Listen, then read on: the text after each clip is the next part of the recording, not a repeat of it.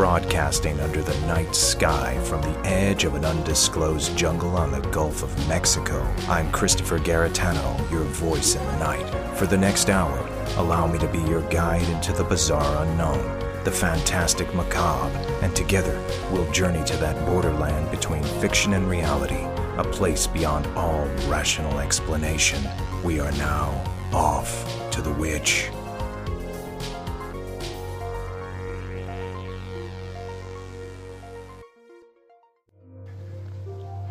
If you're frightened of dying and you're holding on, you'll see devils tearing your life away. But if you've made your peace, then the devils are really angels, freeing you from the earth. It's just a matter of how you look at it, that's all. So don't worry, okay? That was a profound moment from the 1990 motion picture Jacob's Ladder, directed by Adrian Lyne. In the movie, the character of Jacob Singer, played by Tim Robbins, is a Vietnam War veteran who slowly realizes that he and his platoon were covertly and nefariously experimented on as part of a clandestine government operation to make a more violent and efficient killer. The remainder of the movie is Singer coming to the realization of not only the atrocities implemented on he and his fellow soldiers, but the circumstances of his own death. Tonight's guest is someone who continues to survive a government experiment not unlike the one portrayed in Jacob's Ladder. We'll hear his story after this commercial break. After these messages, we'll be right back. You are listening to the Off to the Witch podcast, where we explore that bizarre borderline between fiction and reality and all subjects arcane. Journey over to my YouTube channel and subscribe now at youtube.com/@offtothewitch for a variety of extras and special features, including the Off to the Witch mini docs with further insights on many of the latest episodes, as well as previews and behind the scenes of my forthcoming investigative series, Off to the Witch Presents, as well as the anniversary edition of my motion picture documentary, Montauk Chronicles. And follow us on social media. All links are available at linktree.com/Garetano7, GARETANO7, and stay tuned for more Off to the Witch.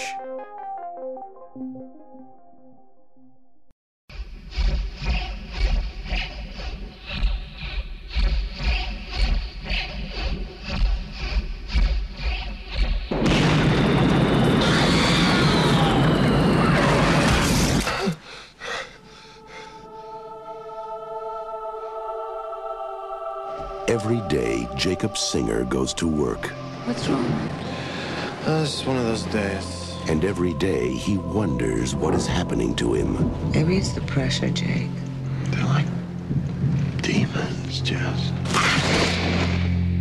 They weren't human. What were they, Jake? Let me look at your hand. You have a very strange line. See, according to this, you're already dead.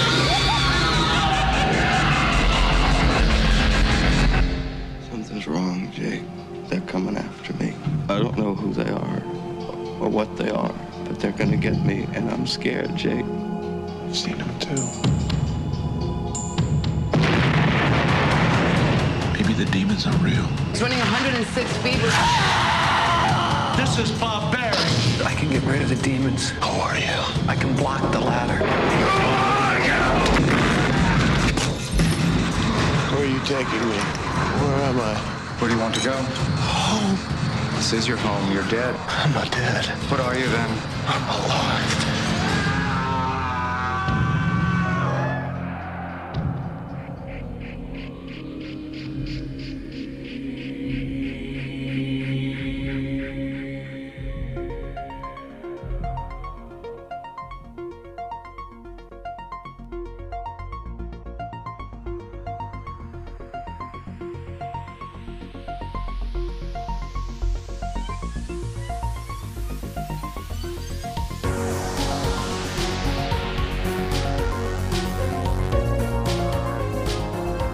Welcome back to Off to the Witch. I'm your host, Christopher Garitano, and tonight's guest, Abe Sias, is haunted by bizarre visions and perceptions which he believes is the result of a covert government experiment that occurred when he was in the U.S. Army. The story you're about to hear might shock you, as it involves the graphic and terrifying effects of a horrific experiment on the human body, mind, and soul.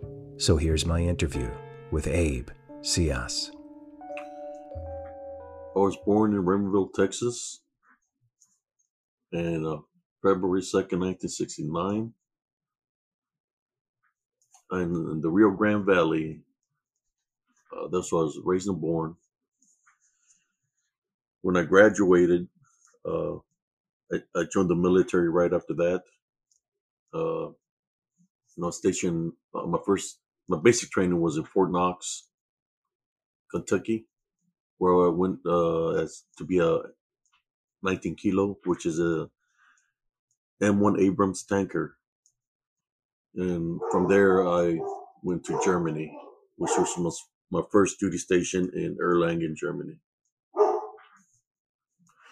I was stationed in Germany from 1989 till right after Operation Desert Storm, 1990. We left. We got deactivated. So I had to come back to the States. Okay, so when you first entered the military, at what point did you realize there was something strange going on in terms of maybe how they were leading you, or that you may be part of some kind of operation or experiment that you weren't fully aware of? There was a lot of things happening to me while I was within the military, uh, especially like in basic training. When you're part of a team, you think that everybody's united as one just because you're wearing the same uniform, but not necessarily. Basic training was kind of rough for me. Not that I wasn't ready for the training, is that the things that happen within basic training, a lot of fighting actually, where I had to fight people, and I was fighting people in numbers within basic training. Where I'll give you an example. I was taking a shower at the shower point, and you only limited to take certain amount of time to take a shower. You got to take a shower fast. I had three guys try to jump me in there, and I had to fight three guys just to come out of the shower. So it's like I started noticing a trend of violence, ever since basic training, where I had to fight people that I didn't want to fight, but I had no choice, because when they get in your face or they come at you with a broom or they're throwing punches at you, you got to defend yourself. So there was a lot of fighting in basic training for me, and it seemed kind of odd to me. There was one time I was asleep, and when I woke up, somebody was punching me in the face. And as I got the person that was punching me in the face, and I put him in a hold, the lights turned on, and it was the drill sergeant, and he said, "What is going on here?" So I felt that if the drill sergeant put up that person to do that, so it's kind of like I started feeling that I had to watch my back. It's kind of like I couldn't really sleep anymore, and I had to keep my guards up. Do you feel like the fights and the attacks may have been part of, at least a small part of kind of a psychological conditioning, physical conditioning that's required? Do you think it was organized? I believe so. I believe so, because I just didn't fight soldiers that were there. There was drill sergeants that I got into fights with. There was one where we're doing our combat course, where they show you how to flip somebody. I remember when I landed on the ground, the drill sergeant came running and tried to kick me in the face while I was down. And they didn't know that I knew martial arts, and I trained myself before I joined the military. Uh, I would run a lot, and through the running, and I had training in martial arts. I knew how to defend myself. So when he tried to kick me in the face with his boot, I blocked the shot. I crossed my put a like a cross, like a placed my wrist side to side, and formed the cross, and I grabbed him from the boot, and I pulled him down, and I got on him real fast. And next thing you know, all the drill sergeants came, uh, and they were all on me. So it's kind of like I felt that I don't think they were trying to make me strong in any kind of way, but it was more of they were literally trying to hurt me. That's how I felt. So I mean, for anybody, anybody that's a human being, if you feel threatened in any kind of way, you're going to defend yourself, right? It doesn't matter who it is or where it is, but you're going to defend yourself if somebody's coming at you in a threatful manner. And that's what happened to me there in basic training. So yes, I started noticing a trend where I was being targeted in that manner. Why the reason I was targeted in that way, I do not know, but they kept on coming at me, and that continued. That kind of trending continued throughout my career in the military. Do you think, I mean, that was part of a way to psychologically break you down? That it was, and then and I had asked you before, and you said you do believe so, that it was organized in part of this, and part of all of this, and where this eventually goes is even more elaborate. But do you think that was a lot of the psychological conditioning? That's my first question. And was this also happening to other people?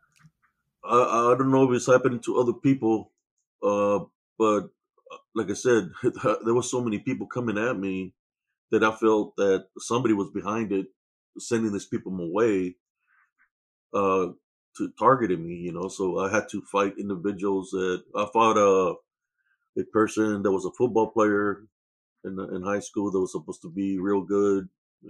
I had to choke him out and put him to sleep. Then I fought a person that was a champion for wrestling from Kentucky, uh, and he came at me, and I choked him out too, put him to sleep. Uh, but I believe that they were sending them my way to try to hurt me. Maybe I don't know why, but it's kind of like I guess when they take you to the basic, they want you to break down. They want you to because the drill sergeants are supposed to be superior than you, so they want to break you for how should I say? They want to break you as a human being so they can have more control over you, if that makes sense. It does. And obviously, this went in phases. So you went through this in basic training. Yes. What was the next stage that you really noticed was quite different, and you had questions and curiosity about it, and what was the next phase of this? Well, what they did is after basic training, everybody got orders except me to go anywhere. So had to wait for 2 weeks till my orders came through. So they finally sent me to Erlangen, Germany. And what was weird about it is like almost every when I went to Germany, my all the platoons that had a platoon sergeant, all of them were ex drill sergeants, right? So they sent me to this my platoon sergeant was a drill sergeant, and right off the bat, it seemed like the trend continued from basic training to there, in which uh, this individual didn't like me. Uh, he'll tell me he don't like my kind. It was a African American. You know, uh, and he told me he didn't like my kind. So, and he called me a wetback. So, out of defending myself, I said, "Well, I don't like your kind either." Even though I didn't have no hatred towards them, I just had to defend myself. So after that, they started placing me in Bandingo fights. What they would do is they would make me work all day doing KP. I did KP for about 2 months. The first 2 months I was there, like I felt like I was being punished, you know.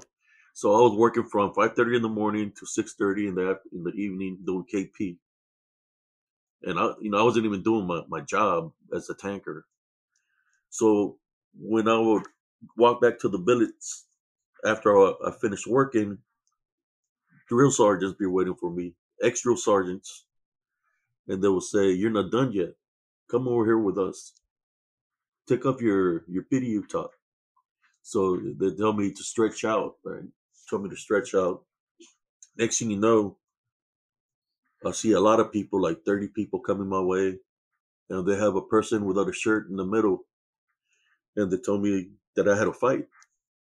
They said, and the drill sergeant would tell me, or the ex drill sergeant, which would tell me I had a fight. That if I didn't fight, that they were going to give me an Article 15.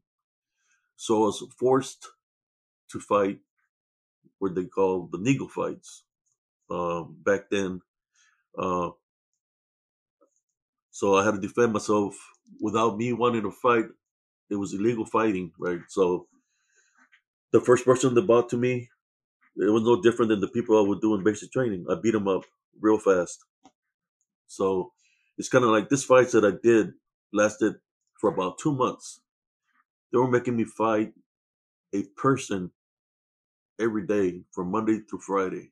When I hear about see the UFC and how the people take breaks, well, I wasn't taking no breaks. They made me fight from Monday through Friday, and the first week that I fought like that, I defeated every opponent. I said to myself, what do I have to do if they're gonna continue to do this to me? What do I have to do in order for me to be able to survive this fights? Because I was already tired fighting a week. And I said, you know what? You already know what to do. Knock them out as fast as you can, and it'll save you. So it will save my energy. So they continued to bring people. I fought people that were from the Bronx, that were Crips, that were Latins. Before the military, they were in some kind of gangs. Some were Black Panthers. I fought all these people that they're bringing my way, and I started knocking them out. I knew all the pressure points. I knew pressure points. I knew everything. So I would just knock them out as fast as I could. So I had I was undefeated, and the drill sergeant would tell me, all we want you to do is let somebody beat you up. That's all we want. How come you just don't let somebody just beat you up?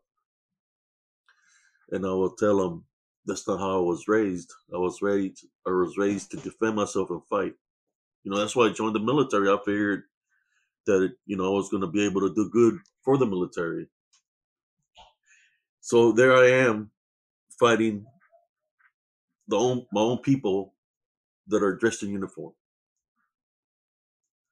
What happened is after 40 fights, there was this guy. He would bench press 600 pounds at the gym. Well, that was my final opponent. He was like 6'8", 6'9", could bench press over 600 pounds. Big old African American. I was only weighing 155 pounds. They brought this big guy that weighed 3 times more than me. He looked at me and he said he told everybody that was there because I was waiting. It was the same routine.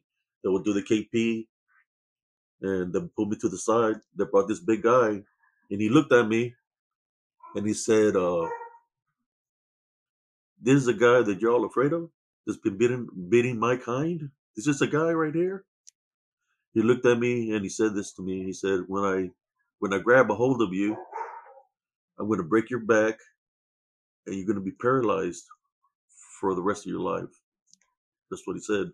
I wasn't saying nothing to him. What I was doing is studying him, seeing his posture, seeing where he might have an injury, which the way he stood, it looked like he had an injury on the right side. No, I always studied my opponents that I had to face, and I had to find a strategy to overcome them. Kind of like, you could say like David and Goliath. Uh, so I was looking at this guy, and to get fuel because he was so bigger, he already said what he was going to do to me. I said to him, "Did you say something about my mother?" And he said, "F your mother." So that gave me the energy to fight him. I was going to have to fight him regardless. So I just stayed focused on what I had to do. What they didn't know is that I would train. I would go running 20 miles a day, or train my senses with blindfolds in the woods in the darkness to train my senses to be a king, or to be first of nature for whether it's a spiritual battle or physical battle. They didn't know that, but I knew the training that I would do. So they brought this big guy. He threw a couple of punches at me, and I noticed he was too slow. And I dodged his punches, and I would hit him in the back of the head.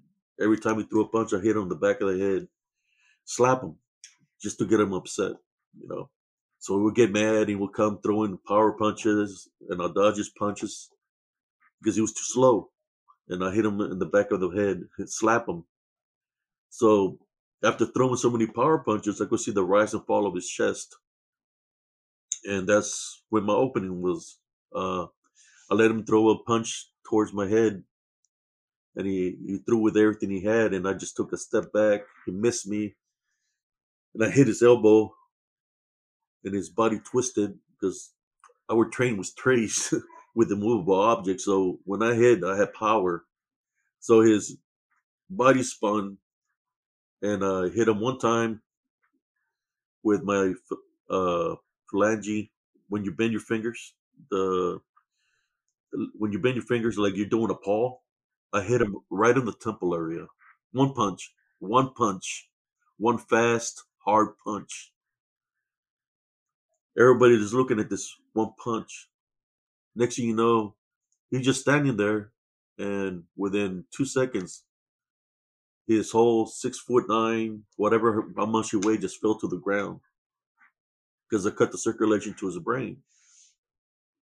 Then I got on top of him with my knees on his shoulders, and I was going to do some work on him because what he said about my mother. But they pulled me off of him, and they said to leave him alone. And all the people there, they were afraid of me. They're like, "You're crazy."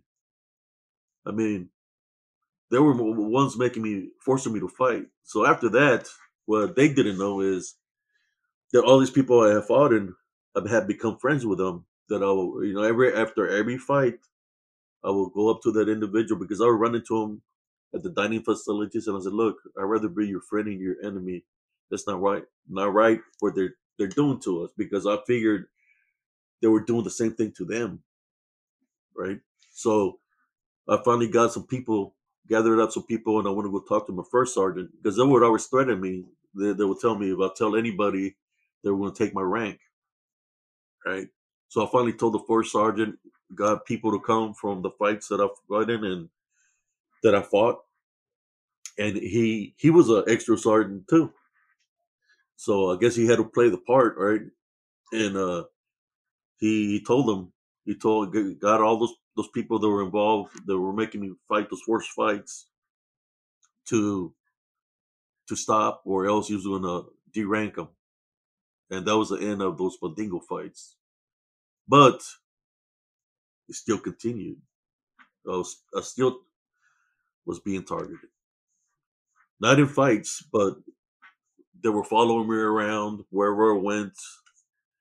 Uh, when I went up there to Operation Desert Storm, oh man, imagine going to war, and you're going to face the enemy, which was at that time we were going to face the Medina Republican Guard, and you already know you're going to be in for a fight.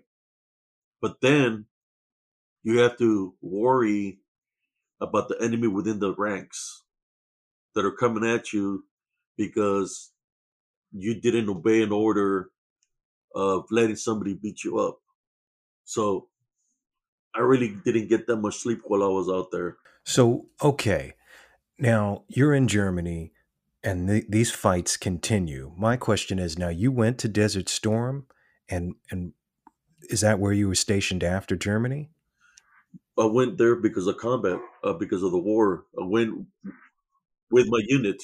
Yeah, Okay. I went with my unit where they had the drill sergeants that were forcing that went with them to combat. I'm totally captivated by your story, and I want to know what was that transition between Germany and heading to Desert Storm, and did anything happen during that time? Um, Anything strange that you might feel you were, because you did mention you're continuing to be watched. They were provoking these fights. Was there anything else upon that transition from Germany to Desert Storm? And then did anything happen in Desert Storm that is questionable that you remember that could have been part of an experiment? I got, like I said, I felt like they were sending people my way. I don't know if they were being controlled or they were following orders. Before we were gonna take our equipment to the railhead, which are the tanks, I was showing some of my fellow soldiers some defense moves, how to defend themselves because they were scared, and they wanted to learn something besides what they already knew. So I was showing them some moves, how to block and just in case somebody came at them, what to do, And there was this African American. There was um, a crew member of that drill sergeant that didn't like me, and he took up he knew he was a boxer, and he said that he was gonna show me that I wasn't bad at all. That he was gonna show me, right? So I told him, look, I don't want to fight you. I'm just showing them some moves. And so I don't care about that. I'm just gonna beat you up right now. So he took up his top and he came at me. So just like any other fight, I had to defend myself. I let him get a couple of hits in just to think for him to think that he had the upper hand, but then I started blocking all his shots. And I did the same thing, but to him, because he was always messing with me,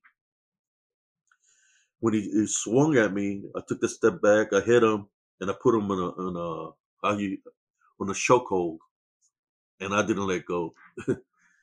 I didn't let go on him, and I just locked the hold strong, and it took like 15, 20 people to get me off of him. When I let go of the chokehold, all I remember is they had broken 2x4s, pallets that tried to throw water on me just to break me off of him. Uh, but this guy, he was black and blue, and everybody thought that he was dead. But luckily, not he survived.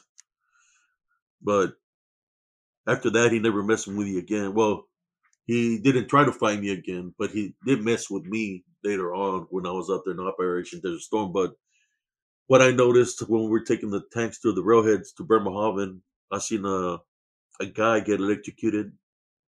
This is like 2 weeks out before we went on our out there to the Operation Desert Storm. On the railhead, there was this guy standing on the top of a. In Germany, the wires up on top are live wires, so they give you a briefing to wear Kevlars and not to be careful not to touch those lines because it'll electrocute you. When we're getting up to Bremerhaven, it was snowing a little bit, and I seen a current of electricity go from one line to the other, and there was a guy standing on a Bradley, which is a vehicle for like the infantry or scouts, and it it went from one line to the other, and I seen it hit him on top of his pile cap because he didn't have his Kevlar on. So as soldiers, we were ordered to put a dog tag on your boots, and you of course you got your dog tags around your neck, just in case something happens to you, they'll be able to ID you through your dog tags. Well, I believe that the dog tags attracted the current, and it hit him on top of the head, and he fell off the railhead off his Bradley.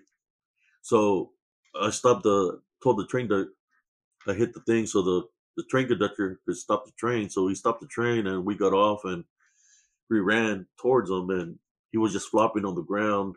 Uh, he was flopping on the ground, and I was a combat lifesaver, so I checked for a pulse. He had a pulse.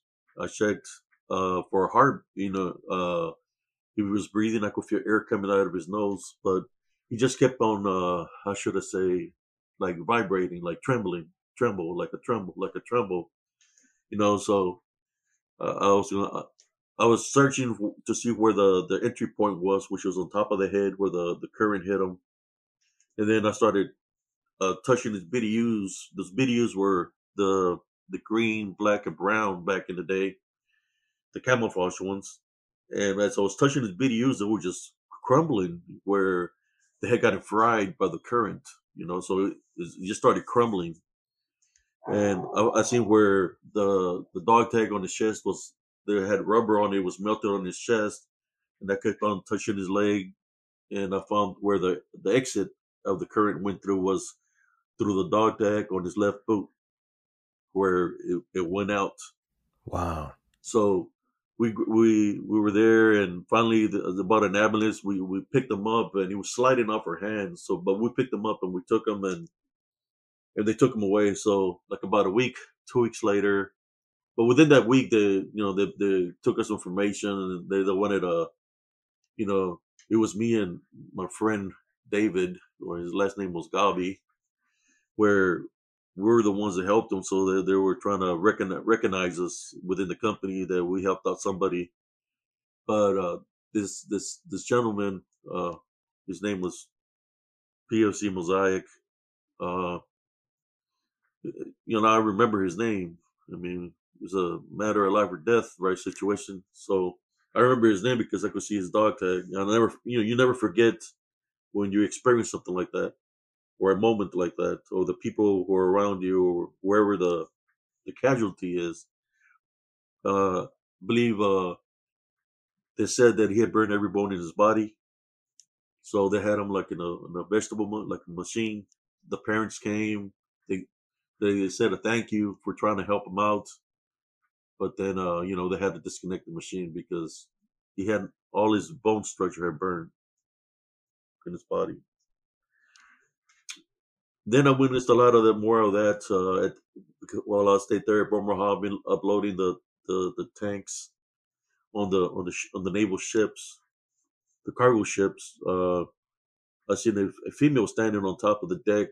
She was taking pictures up there by the edge of the naval ship, and she had M16 strapped on her shoulders. Next, a gust of wind hits her, and she falls into the bay, and she never came back up. She passed away. So it's like I'm starting to witness all these things happening in this manner that people are dying, and then I said, well, I got to really stay prepared, for what's to come. Did you feel at that point in time, number one, did you feel obviously vulnerable to some kind of elements, especially dangers? But did you feel, or did it occur to you at that time that perhaps, the organization or a deeper part of the military might be guiding you into something more than what you were told? Well, I've always had a spirit gift. I remember before that, me and my lieutenant, I was in a lieutenant's tank, uh, and we was evaluating the scouts, and we were in homes. You see, in Grafenwehr, we was evaluating the scouts in Grafenwehr, Germany. It was one of the training grounds where we would go, and I had fallen asleep, and all the lieutenants there were their drivers because I was their my lieutenant's driver. So I was asleep, and I remember all these lieutenants they wake me up out of my sleep. There's a lieutenant, there's a captain, there's a colonel, and they're telling me to tell them what I was dreaming about.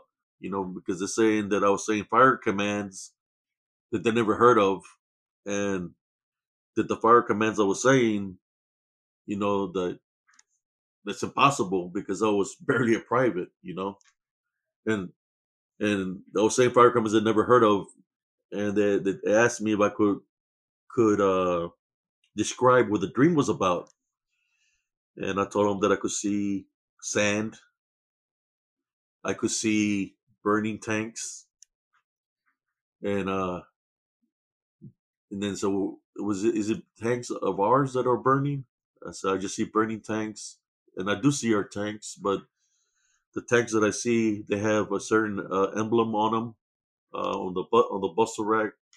And I was telling him what were the emblems, and I gave him a description of my dream.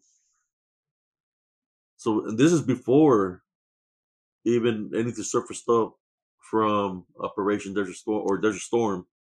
Not unless they might have known in advance, but they were really freaking out with what I was telling them. And after that, it's kind of like I noticed they're looking at me a little bit different, you know. It's kind of like I had like a premonition of what was to come. So, but I gave them the information I gave them. I witnessed that when we were out there in combat. The things that how I described the signs, how the signs were, they put those signs on our tanks, extra symbols within the tanks, so we'll be able to identify friendly from enemy. The things I described in my dream, that happened. Now, were you taken away at any point during that operation because they noticed that you had these premonitions, or for other reasons? Do you recall being brought into any place where you got injections, where anything kind of out of the ordinary was happening to you? Well, there was other events that happened. Well, the, the they all took all of us to a location where we all took shots. You know, we had to take shots. That was before we went out there. What kind of shots they gave us, I do not know. But they gave us several shots before we went out there to combat. Did you suspect that any other? Did they never told you what the shots were? No, we were just ordered to take them, not to ask any questions, just to take them. They never gave us. You know, when you're in the military, I guess you could be like a guinea pig. You know, you got to follow orders. You know, that's the only reason I fought all those Bandigo fights, because I was following orders. You know, those individuals that were in uniform, so I was following the orders. So there was a series of shots that you were given. You went through all this stuff. And did anything else happen in Desert Storm before you came back and other things started to occur? Yes. Well, the same things that happened to me in Germany happened in. Well, we got hit by a Scud missile in Tent City. In Tent City, we got hit by Scud. The only reason I know was which is Scud. When they drop Scud, they drop chemicals, right? So if you hear horn honking or banging of metal, that means that it's a chemical attack, or we're being hit by chemicals. So we know we were prepared. We had our mop gear on, put on my mask, you know, put on my mask, and I went straight to the tank. And when I tried to get on top of the tank, it was real slimy. So I kind of like slid off the tank. So I grabbed it's called an M256 kit, which it'll register if you dap it on the goo or whatever, any kind of anything that feels like a chemical, and you do the test, it'll let you know what kind of chemical it is. You know, whether it's a nerve agent, a blister agent, or a blood agent. So when I did that test, it registered for as a blood agent, which they use that in combat. It affects your blood, in which your blood becomes coagulated, forms blood clots, in which the blood clots attack your main organs, where they go to your heart, to your brain. Did two M256 kits, uh, and both of them came out positive for a blood agent. So next thing you know, my company commander comes and he tells me that I need to take up a mask because there was a shot, or there was a pill that we were taking. It was a nerve agent pill. Supposedly, that's what they said. That it was a pill that we were taking uh, that was going to help us from getting affected by any kind of blood agent. But I never took the pill. I took one pill only, and I was forced to take it. The first sergeant he had a flashlight. Make sure you took the first pill. the side effects of that pill was high fevers, like some kind of blisters, like red blisters that form like missiles on your body. And I only took one, and diarrhea. Those were the side effects of that medicine. That that's why I only took one pill. They would give you a tablet for every day out of the month. Monthly dosage, like for every day. I would just throw mine in the sand. You know, but I took the first one, so the first sergeant could know. I drank it like a champ, like you, so the first sergeant could think that I'm taking them, but I wasn't taking them. So they made me take off my mask out there, and I wasn't on taking no medicines of those pills that they're talking about. So I took it off, and they used me as a like a guinea pig, right? I took it off, and I just went back to the tent. I was upset because it forced me to take off my mask, and then I just wiped my face. I decontaminated my face with alcohol, uh, little alcohol pad that comes uh, as part of the decontamination, right? So decontaminated my face, my mask, and then I put my mask on and fell asleep with it on because I knew that there was a blood agent out there, and they confiscated my M256 kits. And so you felt right there was some weird stuff going on. You weren't being told the full truth, and Oh that's why it, yeah, yeah. We wasn't being told the whole truth. It's kind of like one of the other things that happened. Uh, I was on my tank. Like I said, I didn't trust nobody, so I was on my tank and I was sleeping on my tank while everybody else was sleeping in tents. This before we even went out in combat, and some individuals came, some African Americans, came. They told me, "Hey, we got a cot for you in the tent. It's nice and warm in there because in the desert it gets real cold at nighttime. So it's nice and warm in the tent. Come on, come over here with us." So this late at night, so I went in there, but I didn't feel. I felt something was wrong. I always follow my senses. So why this guy's being so nice to me when I've been doing is fighting them all this time, right? So I put my sleeping bag. I put what I did is I put my foam pad. There's a foam pad where you do exercise. I put it underneath the cot, and I filled up the sleeping bag with dirty clothes, and I put my shelter half on the cot, draping over. So I went underneath the cot to sleep on the foam pad. So as I was trying to sleep, I still, like I said, I would hardly get any sleep because I didn't trust nobody. Next thing you know, I hear boots running inside the tent, and I hear sa sa sa sa sa, and I'm seeing holes going through the cot, and I'm looking. See, what people don't understand is M16s on the tanks. We had what do you call them? Sabers, or that you can hook them up to the end of the M16. They're like a knife, and you can attach it to that. But we carried it on our gear, so that's like for when you run out of ammo and there's no choice but to fight with a knife. right, the bayonet. Bayonet. There we go. The bayonet. Uh, that's what that was.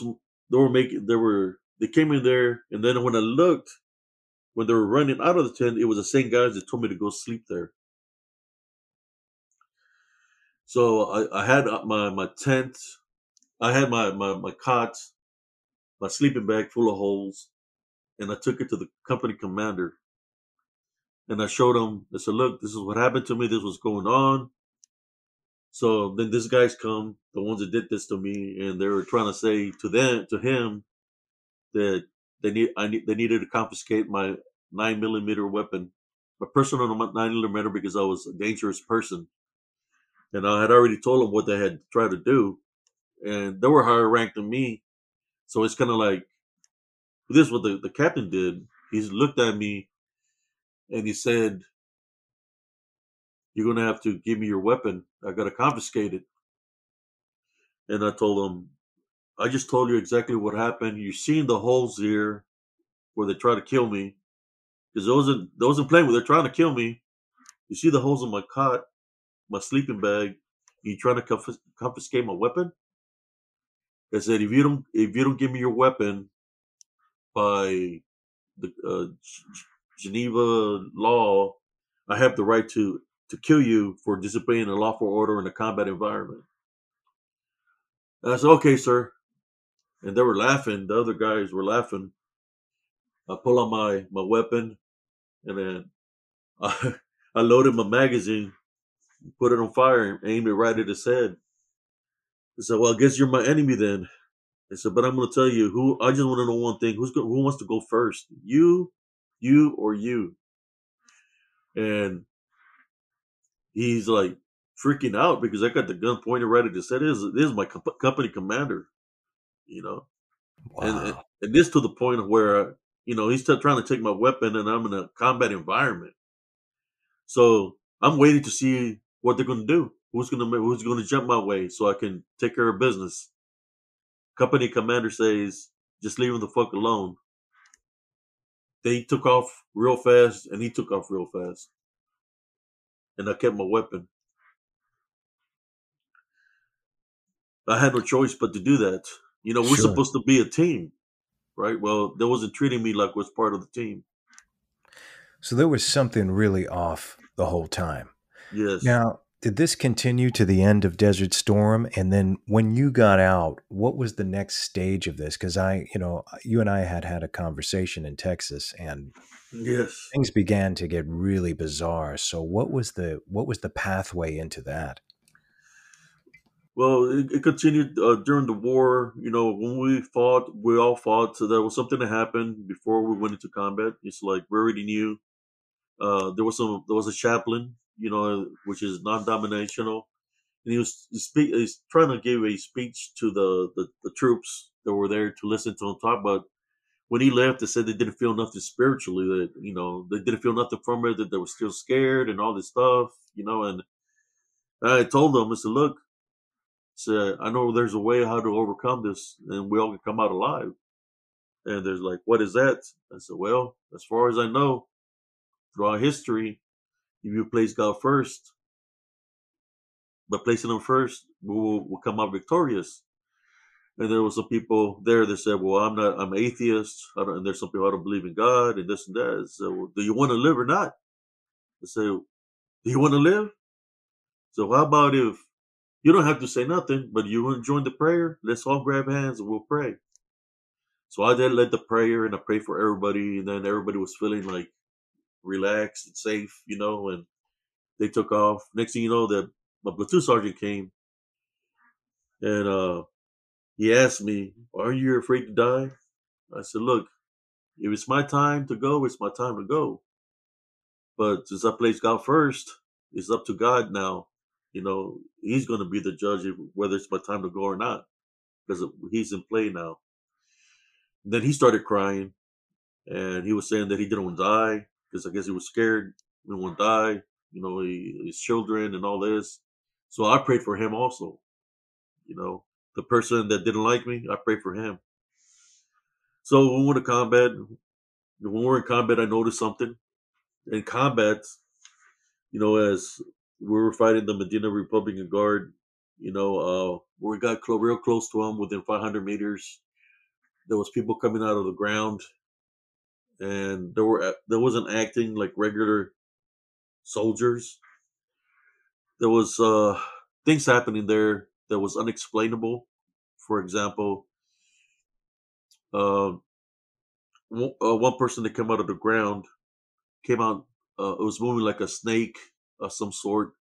He stood up. I could see yellow in his eyes, and he literally jumped, like I would say, like around 10 feet on top of the tank. And when he looked at me, he had a smile on his face, but his eyes were yellow. To me, it seemed like he was like possessed of some sort. He had an AK-47 in his hand because there's no way he can jump 10 feet like that on the moving tank.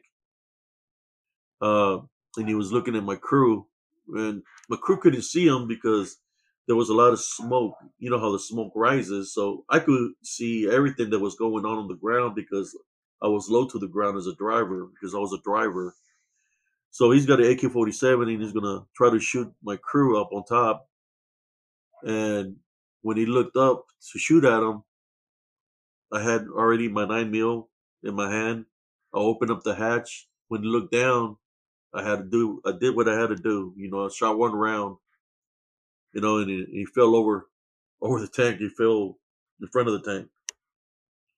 So as the battle continued, I noticed, you know, what people called the degen or the gen flying around in the air, jumping from. There was people that had white flags that were trying to give up, and I seen it jumping from person to person. Every person that had a white flag, it would jump into one individual that had a white flag. One of those soldiers had a white flag, giving up.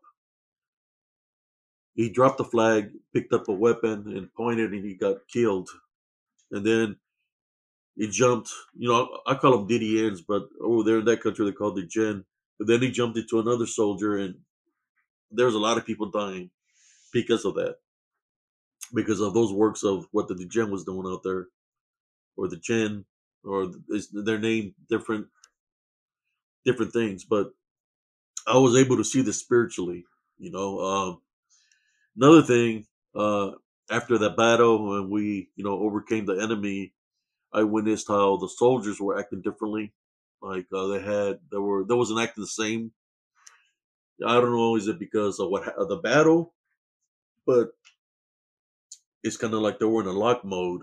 One of those modes of there was a lot of anger, a lot of hatred. They were acting different, like they were mad, you know. So I witnessed a lot of fights out there where I seen 6, 7, 8 guys go after a lieutenant, and they were literally beating them up.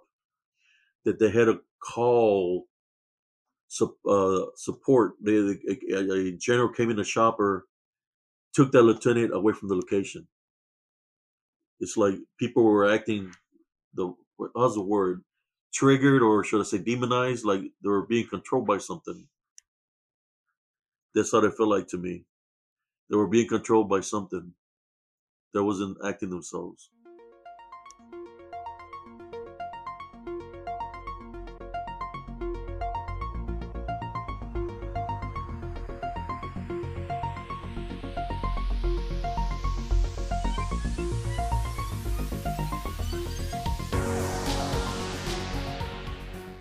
After these messages, we'll be right back.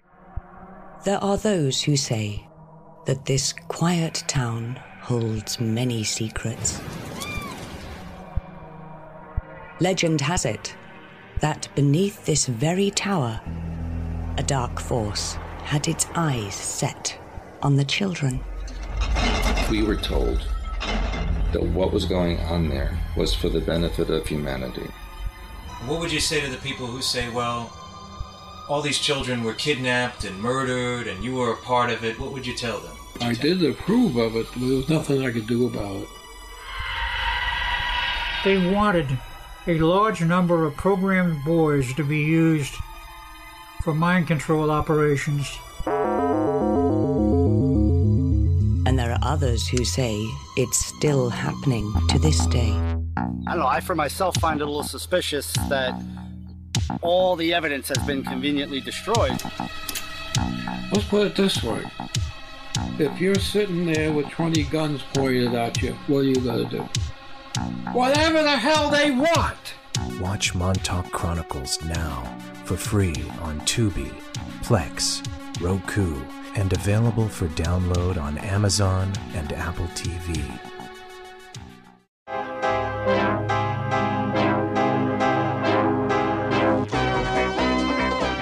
This series presents information based in part on theory and conjecture. The producer's purpose is to suggest some possible explanations, but not necessarily the only ones, to the mysteries we will examine.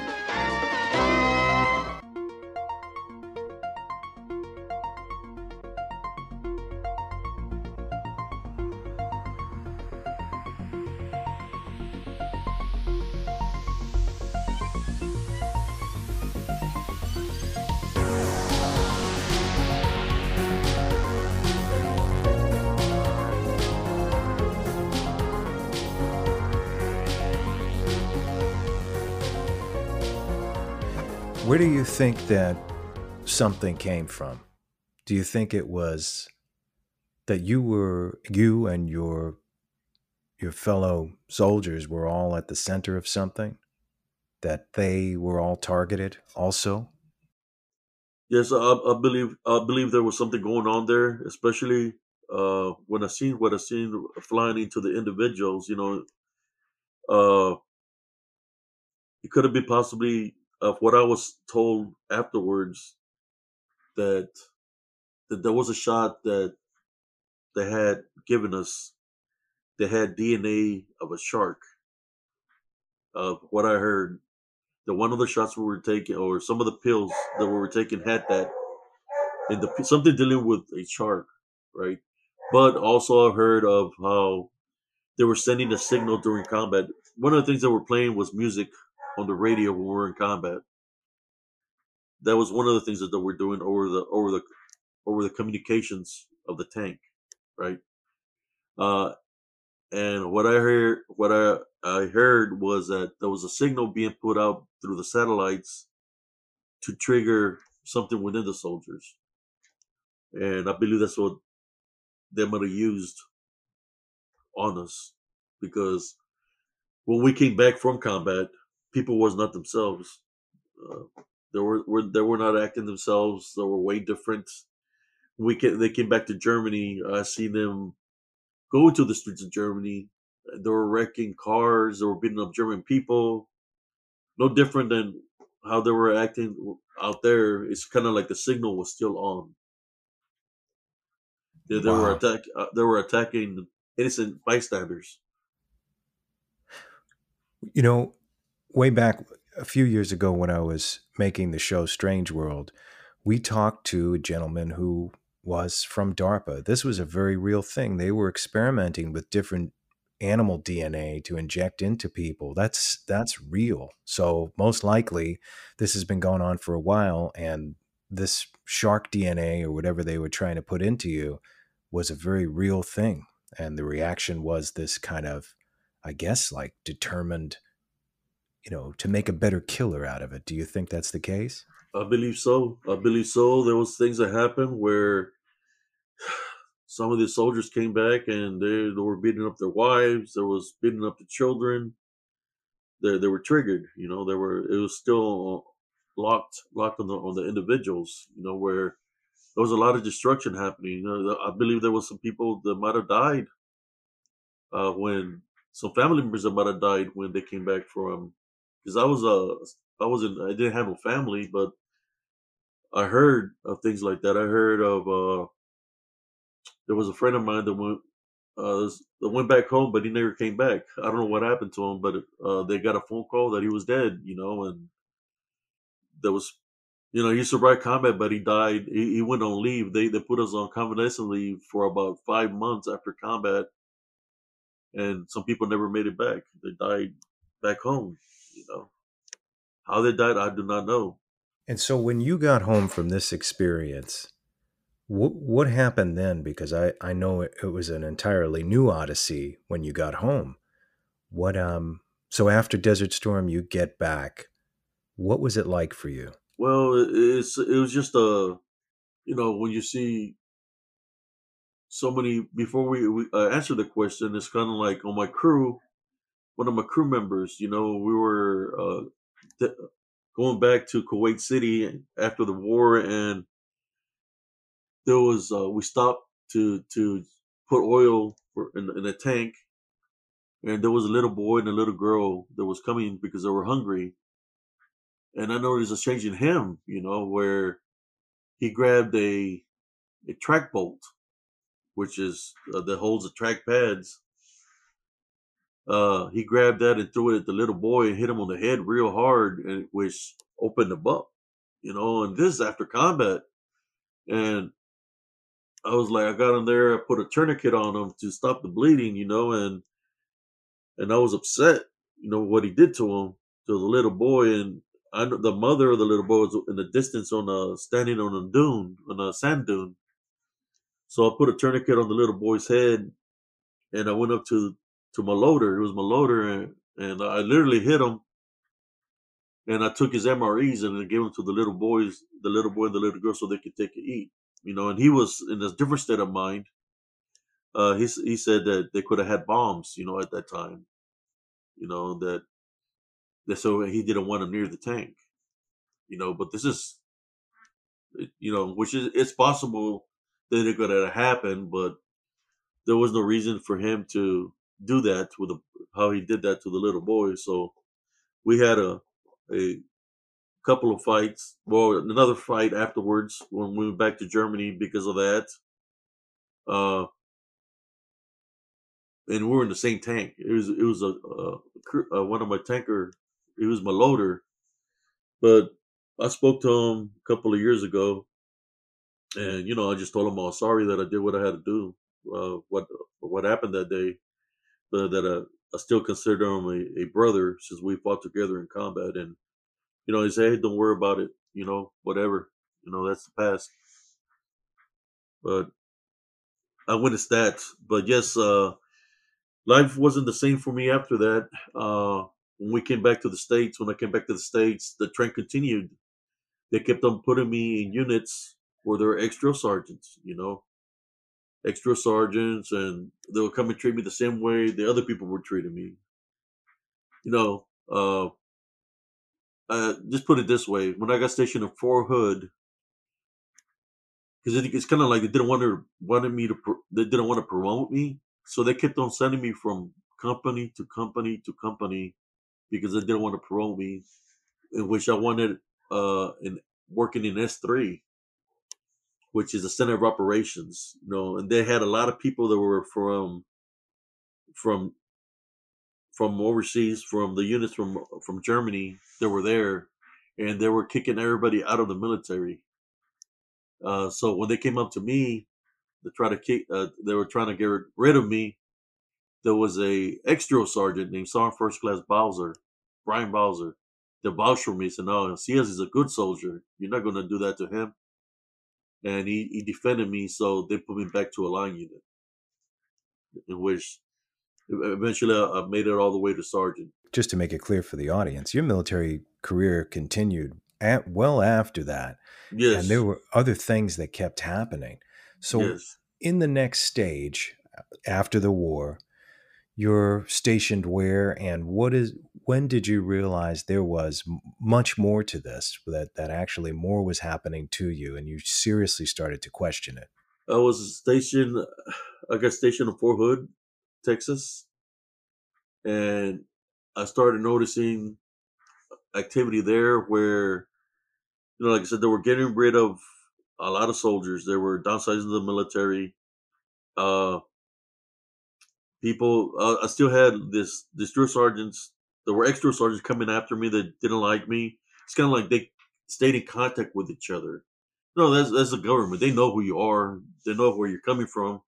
So through counseling statements, right? If somebody writes a bad counseling statement, they know, or somebody say, "Hey, take care of this guy a certain way," and they send it to the next platoon sergeant, right? They're gonna target you to, if somebody how should I say, labels you as a bad person, they're going to come at you aggressively.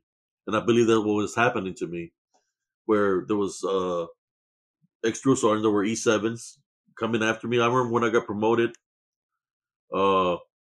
this E7, it didn't like. It used to be my platoon sergeant here on Fort Hood, and he had left to work at the division, the First Cavalry Division. When I got promoted to NCO to E5, I heard a knock on my door like around 11:30 at night, and it's him. And I let him in. He closed the door, and he told me that they promote anybody nowadays. And then I looked at him and I said, "Yeah, they do." And then he said that he was there to beat me up. Right? He was there to beat me up. I said, "Well, lock the door behind you. I'll let you take off your top. We'll go with no rank, and we'll see what happens." He looked at me. He never took off his shirt. He unlocked the door. He didn't even try to lock the door. He opened the door and walked out. But yeah, they kept on coming after me. That's why my career only lasted 10 years, because uh, they didn't want to promote me more than a NCO, and then I started having, of course, from placing my body on the line. I'll give you an example. I was we're doing live gunnery in Clabber Creek, which is 4 tanks going down range shooting targets, which will look pretty awesome, right? Where all the tanks are shooting. So we're going down range, hitting the targets, and like I said, I follow my senses, and something told me to duck, right? So I was a loader at the time, so I went with my instincts and I ducked, and I heard something out there. When I looked up, because when you go down range, you have a green flag when when you're not ready, but when you put a red flag, that means you're recon one, that you're ready to go, that all weapons are locked and loaded. Well, the flag had 3 bullet holes in it, where one of the tanks, uh, the gunner from one of the tanks to our left, shot at me. There's no way that you can make a mistake like that. No way at all. He literally tried to kill me. So after that, I confronted him, and I had it with him. I picked him up, I body slammed him, and I grabbed him from the throat. And I told him, who put you up to it? Who put you up to try to take me out? He wouldn't say nothing to me, but he literally tried to kill me, and I had the flag with the 3 bullet holes to prove it. There's no way somebody can make a mistake like that. Not with the kind of not with the kind of equipment that we have, that we can tell our friends from enemy. He intentionally did that, try to take me out. And looking back in hindsight, what do you think this was all about? Why were they consistently either trying to fight you or eliminate you? Well, brother, I started noticing other things besides that, of people actually coming at me. What I started witnessing, I'll give you a story. I had got in, I had been in an accident in California where I hit my head, and because of that, throughout the years, I noticed something not right with me while I was blacking out, passing out. Uh, they had diagnosed me with epilepsy, from the blow to the head that I had in an accident in Fort Ord, California. But what I witnessed out there was, when I first got my first seizure, right? That a seizure, for anybody that doesn't know, is biblically they're saying when you have a seizure, that means you're being demonically attacked, right? That's what it means. Form of possession. So I'm up there in the medical tent. They're saying that the chaplain of Fort Hood is going to come talk to me. So they say the chaplain of Fort Hood is here. There's this gentleman that walks in, and he looks at me, and he just smiles at me, and he says, "Do you believe in demonic possession?" And I'm looking at him, and I said, "I've heard of things like that." And then he said, "Has any of your family members ever been demonically attacked?" And he starts smiling, and then he says, "How about your grandfather?" And I didn't say nothing to him, but I knew something happened, something in that nature to my grandfather. But in my mind, I was like, how does he know this? It's something that only I know. So I said, let's pray. He said, let's pray. So he grabbed my hands and we start praying. But the thing is, when he started praying, I don't understand what he's saying. He's not saying nothing in English or Spanish. He's talking a whole different dialect. So when he's talking this different dialect, we're holding hands. I start saying the Our Father. When I start saying the Our Father, he tries to let go of my hands. I'm not letting go, and I'm saying the Our Father, and he lets go and takes off out of the tent real fast. So I go sit down back in my cot, and it's like that was a kind of a strange meeting with the chaplain of Fort Hood. That was strange. What would he say those things to me, right? So as I'm sitting there, then I hear the chaplain of Fort Hood is here, which means the chaplain of Fort Hood is the main guy, the main chaplain of Fort Hood. So then this other guy comes in and he said he's the main chaplain of Fort Hood. Like I told him the main chaplain of Fort Hood already just barely see me. He said, no, I'm the main chaplain of Fort Hood. So it's like we just talked, and he really didn't pray for me. He just said, "How you doing?" I was telling him I was feeling a little bit better and all that. He just walked out. So that's when I started noticing other things. Was it, for example, was it a soldier, or was it something infiltrating to be a soldier within the ranks? And to me, I would, to me, my first thoughts of it was a demon in disguise as the chaplain, because the things that he told me only I knew, nobody knew, and it was something that happened to me, something that happened to my grandfather when I was like 5, 6 years old. Something that happened to him. That's when I started noticing some weird things within the ranks of the military, where those other forces, uh, demonic forces, working within the ranks of the military, or you could say the degen or whatever. But that's when I started really preparing myself when I would go out there, because I had already faced the physical aspect of things, when you're trying to figure out why these people coming after me, then there's whatever demonic being takes form to look like a chaplain. It's not even the right person to tell you things that only you know. It's kind of like it's like everything starts playing out by itself and the puzzle starts forming. But I believe that the government wants to get the super soldier by any means necessary. And those any means necessary, just like Hitler was through necromancy and witchcraft, that's the things that he would do. I believe it's all affiliated in some kind of way or the other in that nature.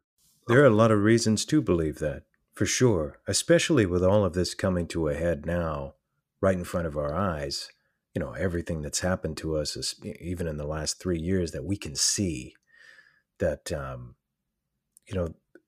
I feel like all of these experiments over time obviously haven't ended, number one.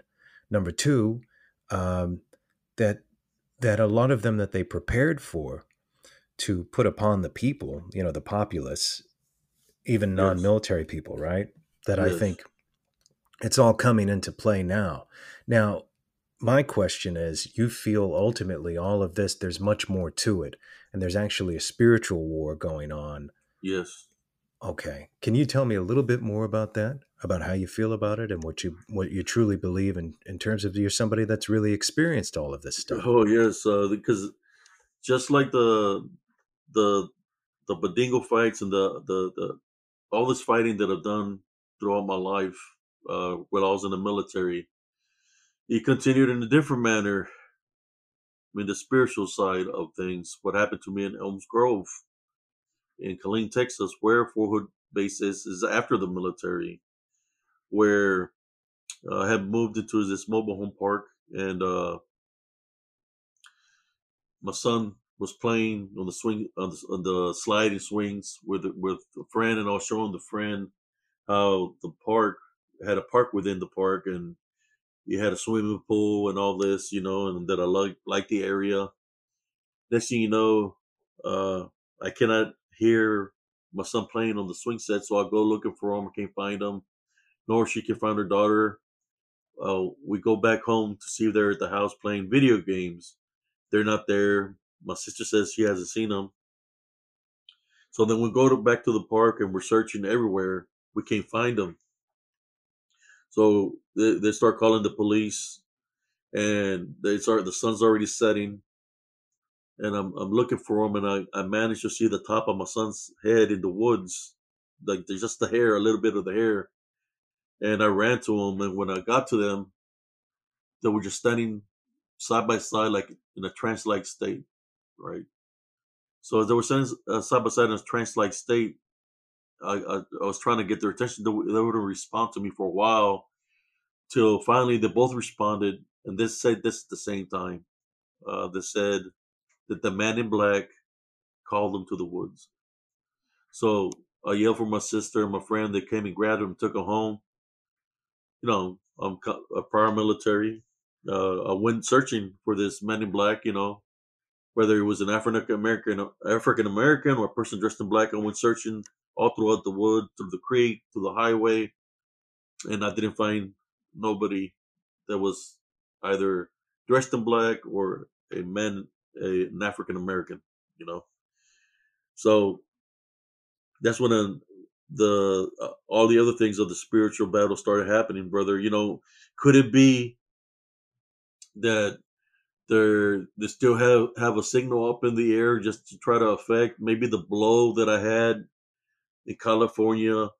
Might have broken something that wasn't able to lock down the signal on me. I don't know, to make me, you know, so many fights that I got into.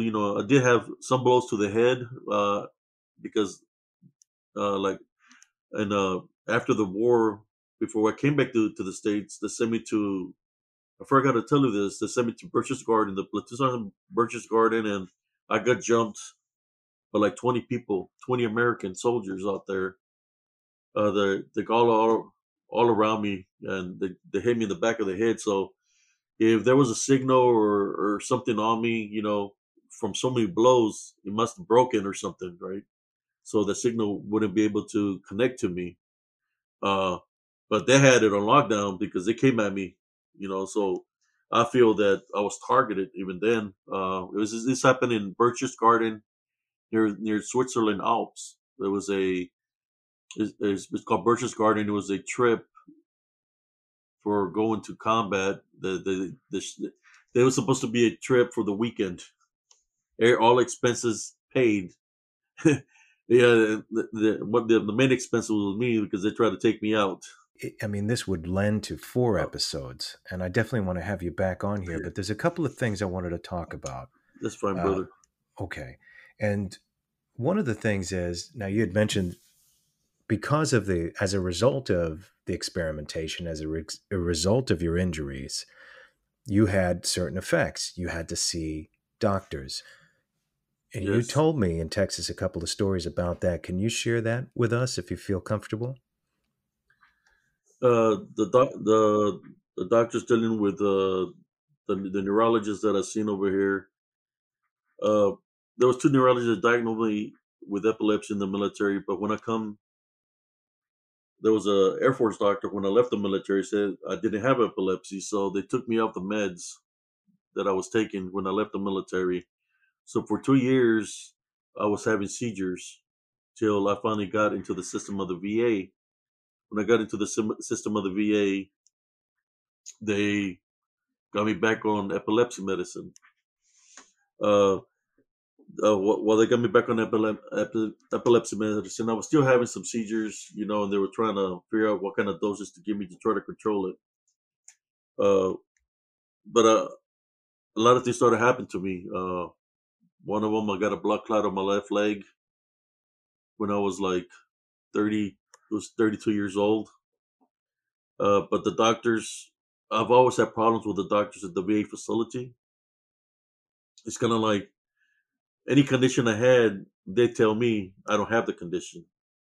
Like, for example, they'll tell me if it's not a duck, doesn't look like a duck or walk like a duck, then it's not the duck. Some of the things that happened to me there on my appointments, when I put a complaint on one of the doctors, I went up. The complaint is up on the 4th floor. So I made a complaint, and I was going down on the elevator to go back down to the first lobby, and the elevator will stop. Like if somebody pushed the button, and the elevator would open up. There'll be nobody there. Close. It will go to the next floor. Open up. Nobody there. So when I got down to the first floor, the elevator opened up, and there was this guy all dressed in black that came and bumped into me, and he's looking at me, and I'm looking at him, and he's dressed all in black.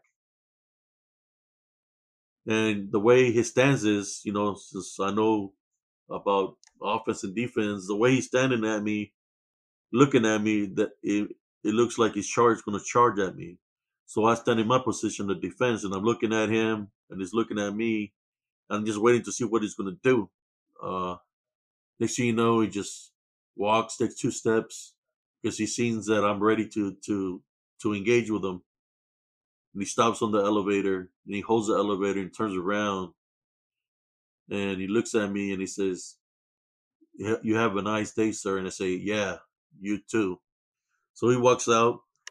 So I walk up behind him, and he takes off. And as I'm walking, this other security guard comes and just bumps on me, hits me hard, and he looks at me, and I just go to the exit sign and walked out of the facility. It's kind of like they know who you are, they know where you've been, so they send these people. You like I said, this honestly, they still think I'm part of the government in some kind of way. No, it's just why I am, but they know where I've been, so they know what I'm capable of. So they continue to follow. That's one of the things that happened to me at the hospital. There was one time where seeing a neurologist, and I told him that if he could change the medicines that I was taking because I wasn't working, and he was just joking around and moving his fingers all crazy. And he was telling me, "How many fingers do you see?" And he was moving so fast, like moving his fingers back and forth that I couldn't see. And I was in a daze because of the medicines. That I've been getting seizures, so he told me to do a finger test. As I grabbed his fingers, I squeezed, and he said, "You can do better than that." And then I don't remember nothing. So when I came to, all I remember is he was a tall guy, like 6'5". All I remember is when I woke up from whatever happened to me, he's down on his knees, and I could see his face by my chest, and his fingers were bent all the way back. And he's telling me, shouting, "Let me go, let me go." And I'm still trying to wake up with whatever happened to me. And I ask him, "Are you going to help me?" And he's, "Yes, yes, yes." And I let go of his fingers, and he jumped on his seat, and he started typing, and he changed my medicines to something else. Wow. Did you break his fingers in that process? I'm not sure, brother. Wow. I thought that that they were going to call security on me for happening, but it was beyond my control. No, I was telling them that I was having seizures, and I believe I had a seizure in on his fingers. But he changed my medicines to a different med that's been working pretty good for me now, which is called Levitracin. The medicines that were giving me, the side effects was suicidal medicines. Tell you, the government sees soldiers as numbers, that we're expendable. So they'll try to take you out while you're in the military and while you're out of the military. Out of the military, they try to take you out of the medicines. Side effects, suicidal. They were giving me so many suicidal medicines that I wasn't even taking them. They tried to take me, go through the PTSD to give me some medicines that have suicidal tendencies. I didn't go to that. You know, I stay away from all that. So I found my own peace, through a love foundation, placing God first. Of course, I'm always going to remember what has happened in my life, that I'm able to share the stories to you and to whoever listens to this podcast. And this is true events and true stories that I'm sharing with y'all. And I don't fear the people of my past that I faced, that I had to fight. I don't fear the drill sergeants. I don't feel the enemy that I faced in Operation Storm. I don't fear the DDN or the Nephilim or anything demonic. I don't fear none of that, because I have a love foundation, and I know God is with me, looking out for me. He's been looking out for me all these years. Do you feel, and this is coming into our last couple of questions, do Yes. you feel that the entire population, the world population, we're on the precipice of a great change, and that this darkness is surrounding us right now? Do you feel like somehow we're going to beat it? Well, brother, if you've paid attention to the TV, you've seen the things that I speak of in effect, full effect. All those people burning buildings, looting. That's the thing that I witnessed when I was out in the combat. So the bigger question is, when I went back to Germany, that's what I witnessed. Just like what happened during the elections and the racial profiling, or where people were standing because somebody died, like because of race. That's exactly what I witnessed in Germany when we came back from war. So the bigger question is, have they given the population the shots illegally that they don't know what's in their system? That's the bigger question, and I believe that that's what's exactly what they've done. I do too, because there's nothing else that lends to any sense outside of an explanation that we have been manipulated. Think about, I know you think about this more than anybody, is that all of these people that were triggered for public shootings, all of it, none of this existed before. What's the explanation for it? Well, I'll tell you what it is: fear mongering, fear mongering of the media that does what the fear mongering the media does, the fear mongering of the COVID coronavirus, fear mongering of racism. What loves fear, brother? We all know the answers to this. What uses fear to the most lethal universal soldier in the world that's been here for since the beginning of time? What uses fear, anger, and hatred to its advantage? And I'm more sure you know the answer to this. Sure, it's evil. Exactly, evil. They're setting us up for failure by using that so they could have the spiritual opening. Because you got to remember this: demonic beings, whether it's demons, Lucifer, or disembodied Nephilim, they just want a host to attack. So if they can send that message and the thing they're doing against God, if they can use the spiritual openings, right, to attack a host and destroy the host, that's exactly what they're setting us up for. There's many that are going to falter in that nature, and it's already been happening. It's an unseen spiritual war happening right now, brother. And I believe there's people in power that have taken sides of where they want to be already. And like I said, if you pay close attention, that's what they're using. Is because they're affiliated with this, should I say, this source that's been here for a long time. They're affiliated. Wow. They're part of that. And I believe that as well. Well, I'm so grateful that you came here to tell this story, and I hope you come back. There's much more to tell. I know you have many more experiences to talk about with me. If I'll I just really share. appreciate it. I shared a little bit, brother. I have so many other experiences, and I really appreciate you inviting me to be on your show. Oh, thank you. And I know that the audience is going to truly appreciate your story, and definitely want to have you back. And I usually ask every guest this same question. So after this physical life is over, and you retain your soul and consciousness, and there's no right or wrong answer to this, what will you take with you? I've crossed over already once, or should I say, numerous times. But God has blessed me spiritually to come back into this world. When we leave here, we leave the flesh behind. The body stays behind. The spirit continues to cross over. But I believe since I got blessed to come back to my body, even though I was going to experience pain and suffering of the conditions I already had, what got me back, there's something I always say, I always maintain a love foundation. What got me back was the love I had for my son, because I was asked a question. They told me, how did you get here so far? You shouldn't be here. I could see the universe, I could see the world, and I could see the stairway, the stairs, golden stairs, and I could see a bright light and a figure up there.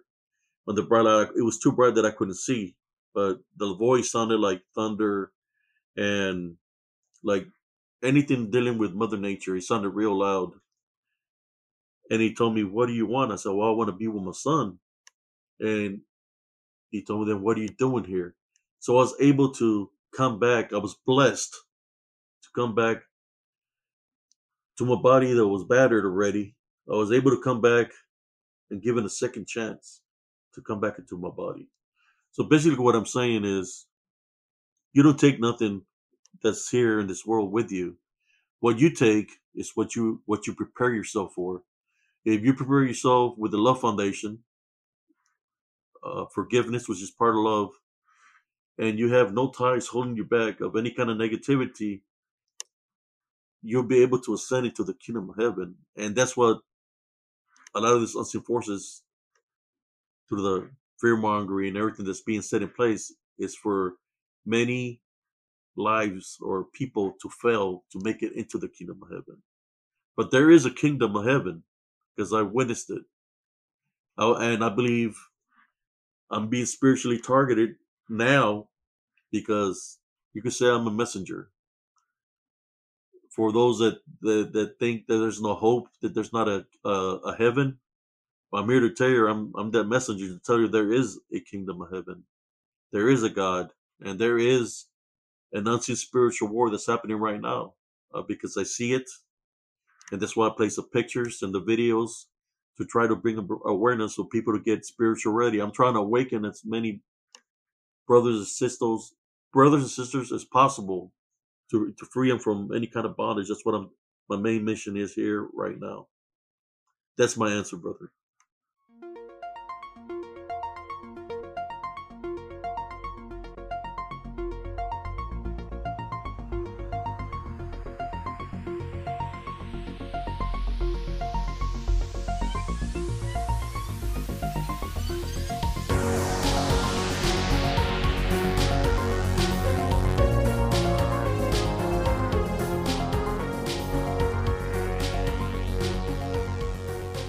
Welcome back to Off to the Witch. I'm your host, Christopher Garitano, and I want to thank you for joining the conversation tonight. We live in a world where most of us desire and are capable of a harmonious existence. But within the shadows, there lies an inexplicable evil. We have our will, our strength, and each other.